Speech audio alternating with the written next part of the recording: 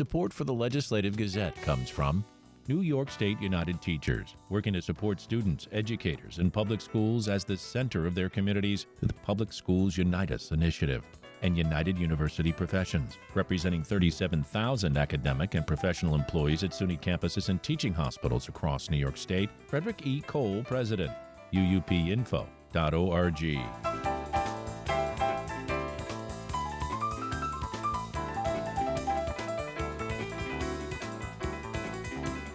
The state's first African-American chief judge, Rowan Wilson, was inducted into his post this week. As the Legislative Gazette's Karen DeWitt reports, the ceremony was the culmination of Governor Kathy Hochul's lengthy struggle to win confirmation of a new top jurist. I, Rowan D. Wilson, do solemnly swear. Do solemnly swear. Rowan Wilson took the oath of office as Governor Kathy Hochul, who nominated him to the post, stood by his side. Hochul says Wilson has a great track record as an associate judge on the court and will lend the high court new respect. She says that's important at a time when state courts are needed to counter a conservative U.S. Supreme Court. As the Supreme Court swerves down this path they're on, and God knows where it'll end up, taking away women's right to choose, taking away my ability as governor to protect people from concealed guns, you name it, they've been there. I needed someone that could be held in such high regard that when he spoke, rendered decisions, represented this court and representing the state, that he'd speak with authority and people would understand, no, this is New York. We do things differently here. Wilson says his goal is to oversee the best possible judicial system, and he pledged to have a collegial, not contentious relationship with others in state government. To Governor Hochul and the executive branch and to the members of our state legislature, I can assure you that checks and balances means independence, not adversariness. And my team and I look forward to working with you collaboratively to improve the lives of all New Yorkers. Wilson was not Hochul's first choice for chief judge. She initially chose Hector LaSalle, who would have been the state's first Latino chief judge. But several top Senate Democrats objected, saying his track record was not liberal enough. The governor did not back down from her choice, and after weeks of gridlock, the Senate voted to reject LaSalle. Senate Deputy Majority Leader Mike Gianaris, who was among those opposed to LaSalle, attended Wilson's induction ceremony. He says the earlier disagreement is now water under the bridge. You see it in the universal glee that's here today. People from all aspects of the court system and all branches of government are here to celebrate a historic chief judge. And I think Rowan Wilson's going to make us all proud. Albany Law School professor Vin Bonventre, an expert on the New York State Court of Appeals, agrees. He says he hopes Wilson changes the direction of the court, which has been criticized by some as being too conservative and hearing too few cases. Rowan Wilson is an absolutely marvelous pick. And, you know, I'm not the kind of guy that would say that about everybody. Yeah, I think he's extraordinary. I'm hoping that the kinds of decisions that were reflected in his opinions, dissenting opinions, now become majority. In addition to numerous other appeals, the Wilson Court will also be hearing a key case on redistricting. It could decide the fate of which party controls Congress after the 2024 elections. Wilson's predecessor, former Chief Judge Janet D. Fiore, who resigned in 2022, presided over a court that threw out the new congressional lines. They were drawn by Democrats in the legislature. That decision was a factor in the Republican Party flipping 4 seats in November of 2022. Senator Gianaris, who helped draw those district lines, won't predict what might happen in court this time around. I have no idea. That will be discovered later this year. The case will be heard in November. In Albany, I'm Karen DeWitt.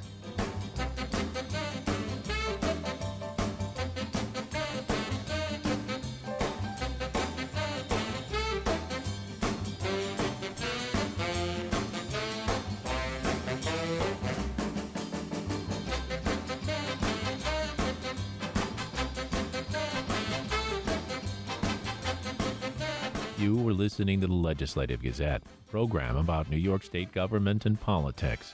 I'm David Gustino. This week I spoke with Catherine Nadeau from New York Renews. It's a coalition of over 360 diverse organizations working to push lawmakers to pass climate-friendly laws and get New Yorkers off fossil fuels. I began by asking Catherine about New York Renew's success in passing New York's nation-leading Climate Leadership and Community Protection Act. So the Climate Leadership and Community Protection Act is New York State's hallmark law. And what it does is it sets targets for New York State to reach zero greenhouse gas emissions with renewable energy in every economic sector by 2050. It provides strong labor protections to create and support homegrown New York jobs. And it works to provide justice for communities that have been marginalized, left behind, and need that extra support to make the climate transition that New York State is currently taking on. Well, and the devil's in the details here. So how much progress has been made since this law has been passed? Yeah, the law was passed in 2019, and in that amount of time, New York State has gone hard at implementing the law in a lot of different ways. Now, there is always more work to do, and we'll talk about that, right? There are places where we need to do more because the climate crisis is here, is impacting New Yorkers every single day, and we need swift and strong action in order to both slow the damaging effects of the climate crisis and also to invest in our community to make sure that the people here in New York will survive and not only that, will thrive in the future ahead of us. So there's a lot more to be done. But in the time since the law was passed, since 2019, we've made great progress. Just this past year, the state has come out with a plan called the Scoping Plan, which sets the stage for how we need to move forward with this transition, both in reducing our greenhouse gases and in increasing the amount of money we're putting into communities throughout the state to make this transition, to do the nuts and bolts work of actually transitioning our economy, which means moving to remove fossil fuels, gas and oil from buildings, to remove fossil fuel burning from transportation, and all of the different opportunities and challenges that come along with that. So we have this plan that came out, and now the state is moving forward on drafting regulations to actually start making this plan a reality. And we're also moving forward with investments. We're moving forward with putting money into communities and into programs that are going to allow us. Okay, well, let's go a little deeper now. We had a summer of intense climate events. We had wildfire smoke from Canada, wildfires in Maui. We've had flooding, one extreme storm after another, and it just doesn't seem we're doing enough. And despite your efforts at the close of the legislative session, you note that without bold leadership from elected officials, quoting you, New York Renew's press release now, will only get worse. New York saw the highest pollution levels in the world. That was with the wildfire smoke, the same week that key climate, jobs, and justice legislation, including the New York Heat Act, the Climate Superfund Act, and the Just Energy Transition Act passed the Senate but stalled in the Assembly. While the governor stayed silent, we can point out, of course, that there's huge Democratic majorities in the legislature. Assembly, usually known as a fairly progressive House. How come we're not moving on that? Yeah, we have a lot more to do here. And when we talk about the climate crisis, we can't talk about that without talking about how we got here. And we've got, for far too long, we've got corporate polluters, fossil fuel companies, and for-profit utilities raking in billions of dollars by treating our earth, our air, our water as an inexhaustible resource that they can just use for their own personal profit. And they put us in this position. So we need leadership in New York State to start moving us forward to really address the crisis that's before us. So that's what New York Renews is going to be working on in this coming legislative session with the Climate, Jobs, and Justice package. Last session, we had key pieces of legislation that had tremendous support in the legislature. They should have passed last year, and we're committed to advancing them in 2024 and making sure that they're signed by the governor. And these bills, like you said, they include the New York Home Energy Affordable Transition Act, which is called New York Heat, the Climate Change Superfund Act, and the Just Energy Transition Act. And these three bills are bills that are going to move New York State in the direction we need to go in. We need to, first of all, make polluters pay. Again, these companies are making money hand over fist at our community's expense. For example, in the first 3 months of 2023, ExxonMobil's profits rose to $11.34 billion. Chevron brought in a record $6.5 $6.5 billion in profits, and that's at our expense. They're dumping their pollution into New York State communities while continuing to just rake in the money. So the Climate Change Superfund Act will hold these polluters accountable and hold them responsible for this pollution and for the damage that they've caused. So that's one bill that we need to enact this year, and that's got a lot of support throughout the legislature. Another one, New York Heat Act. This is New York Home Energy Affordable Transition Act. That's going to decouple New York's regulatory ties to fossil fuels, to fracked gas. So it will unrig the system. It'll free our state to build cutting-edge electric and thermal energy networks and to make sure that all of these upgrades benefit working people first. So those are two of the big bills that we're working on to address the climate crisis this year. In addition, we're also working to create a plan to move New York's most polluting fossil fuel power plants into renewable energy hubs. And we're doing that through the Just Energy Transition Act. So those are three bills that New York Renews is supporting this year that has tremendous amount of support in the legislature and that we're working to get across the finish line. And then the last thing I'll mention on the session to come is that we've got a big budget conversation coming up in New York State. And folks realize, I think at this point, we can talk about our values all we want. But when you want to see what somebody really values, you look at where they spend their money. And New York State is not investing enough in climate solutions.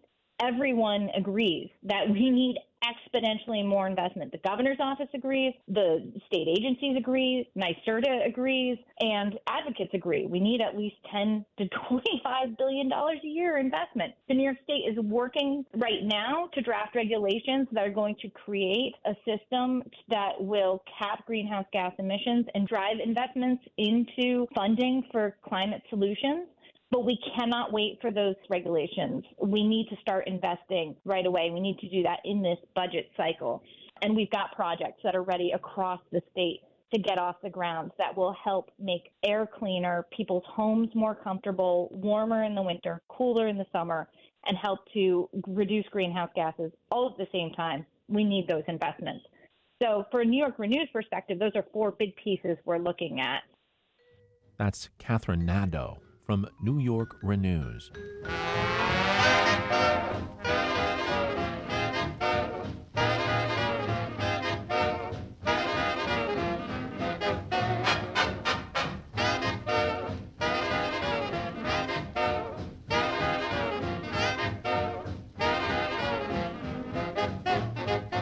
You are listening to the Legislative Gazette, program about New York State government and politics.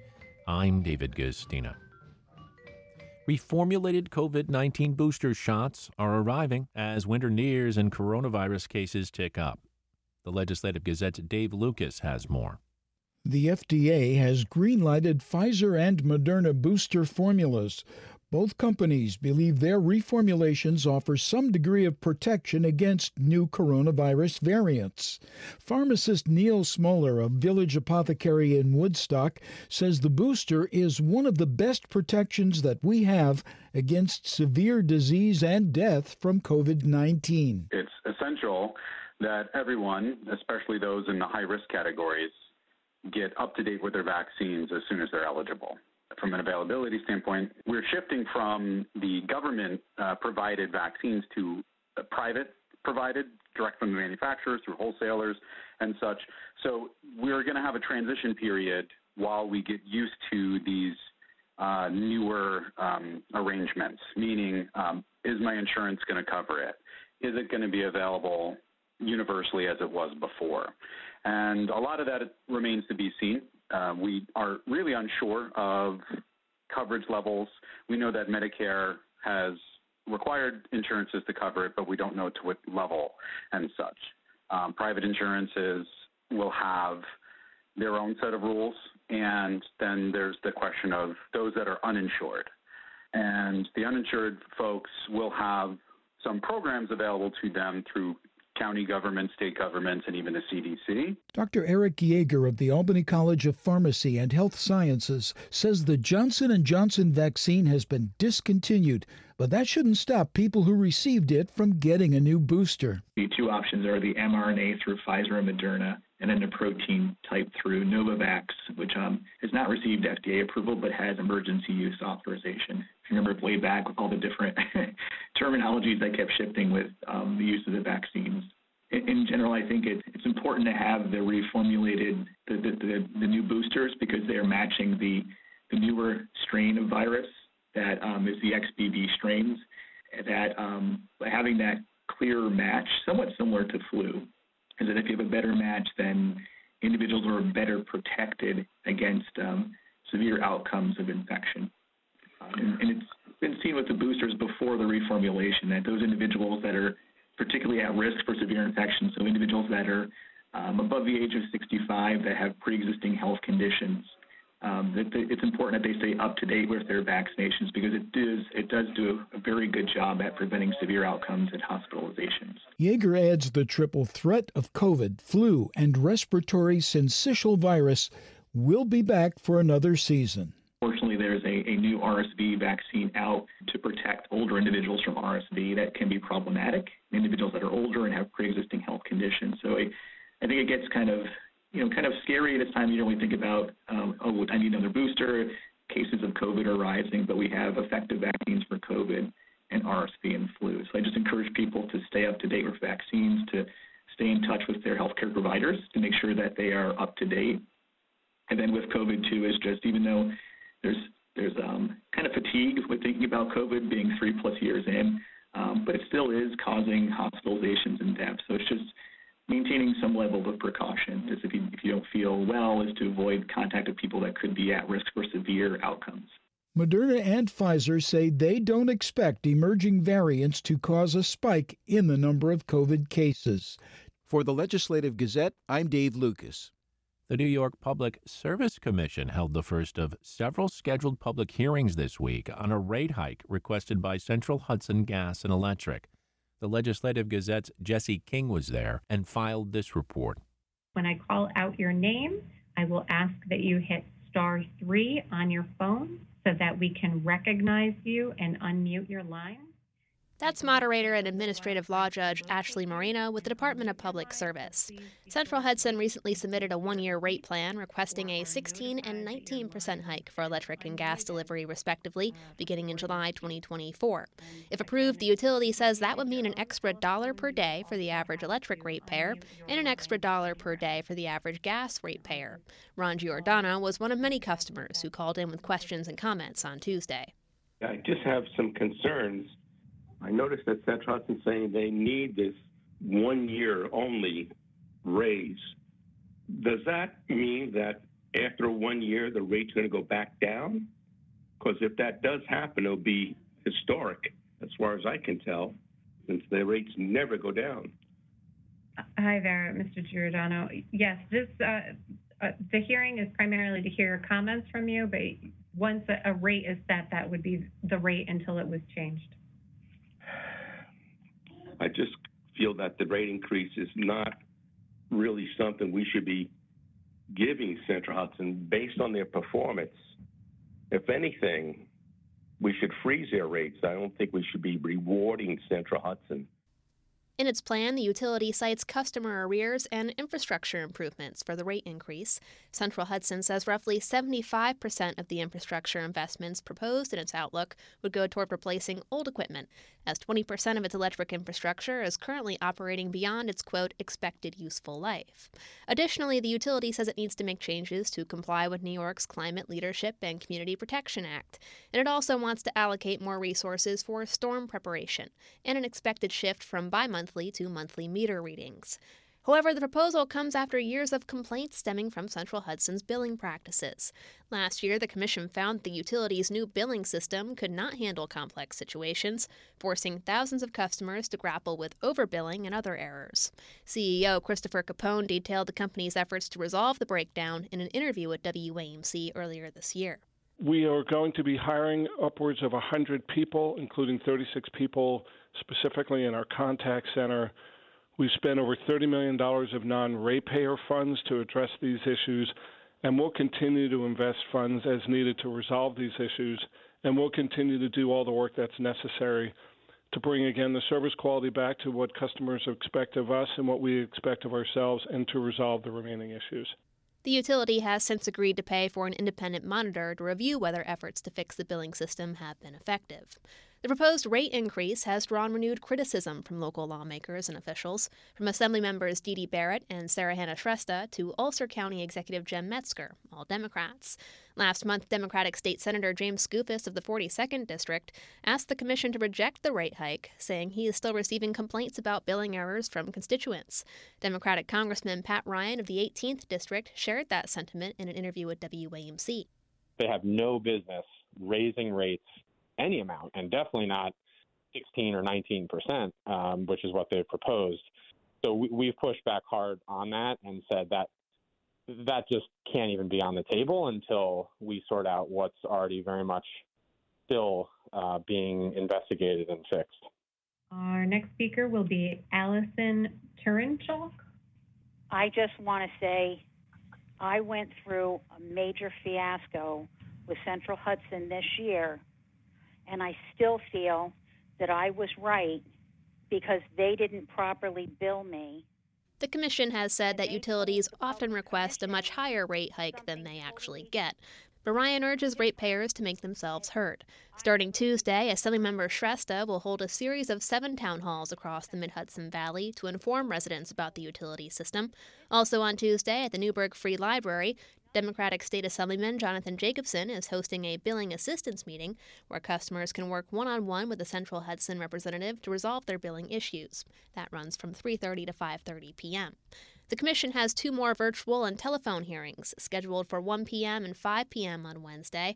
And after calls from local officials, the Commission says it will also hold in-person public hearings at a later date, but no details have been announced yet. For a full rundown of dates, phone numbers, and access codes for the virtual hearings, go to WAMC.org. For the Legislative Gazette, I'm Jesse King.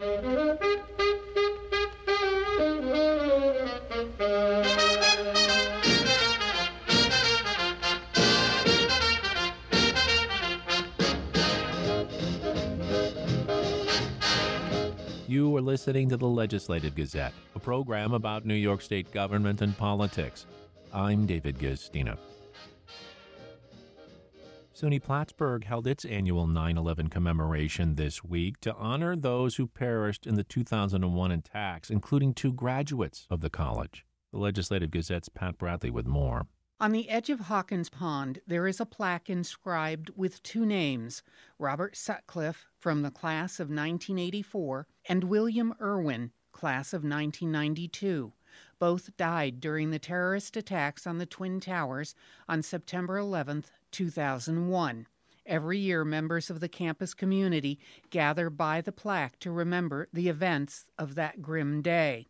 Plattsburgh Town Supervisor Michael Cashman was a student at SUNY Plattsburgh at the time. The day's events come searing back, and I remember coming out of class and seeing on the large TVs in our college center the events unfolding, to later on that day being part of the residents assistant team, going door to door, knocking on doors, talking with residents, educating them with what was unfolding, from the information that we knew at that time.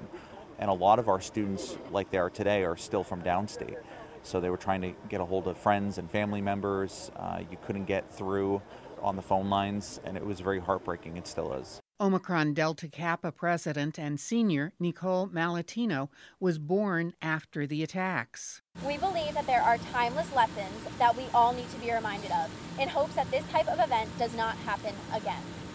At the forefront of these lessons is to teach individuals, groups, communities, states, and countries to resolve conflict in nonviolent and peaceful ways. The Honor Society's Vice President, Senior Robert Henn, said while fear consumed citizens 22 years ago, love and compassion allowed the nation to prevail. As someone who was only about 9 months old during the attacks, I have no recollection of the immediate grief and overwhelming feelings of sorrow that swept across our nation and the world as a whole. However, growing up in what many refer to as a post-9/11 world, I do and will always remember how the generations before me so reverently used those same feelings of love and compassion to not let loss impede our nation's ability to care for one another, and most importantly, to build back stronger than ever before. Henn said 9/11 reminds his generation to keep going regardless of any obstacles. Although a majority of my generation did not watch the towers fall, we did watch the Freedom Tower rise. And that is proof that we have the power to rebuild in the face of adversity. We chose unity over indifference, compassion over callousness, perseverance over stagnance, and most importantly, we chose and will always choose love over fear. Campus Vice President for Diversity, Equity, and Inclusion, Allison Hurd, used health and medicine as an analogy for healing from the terrorist attacks and hatred. When you think about today, while it is important to focus on 9/11, I can't have you stop there. I just need you to do a little extra to make us free from the disease of hate, because I promise you it's a disease. Because to remember is to make a commitment never to forget. About 50 people attended the commemoration. Some audio is courtesy WCAX News. For the Legislative Gazette, I'm Pat Bradley.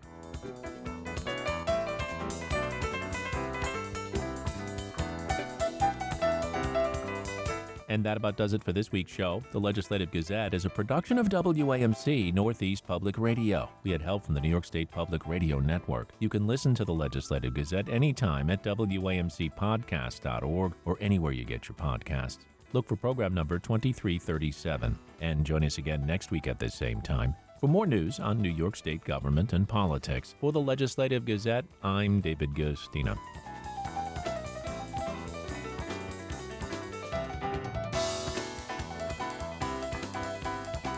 Support for the Legislative Gazette comes from United University Professions, representing 37,000 academic and professional employees at SUNY campuses and teaching hospitals across New York State. Frederick E. Cole, President, uupinfo.org.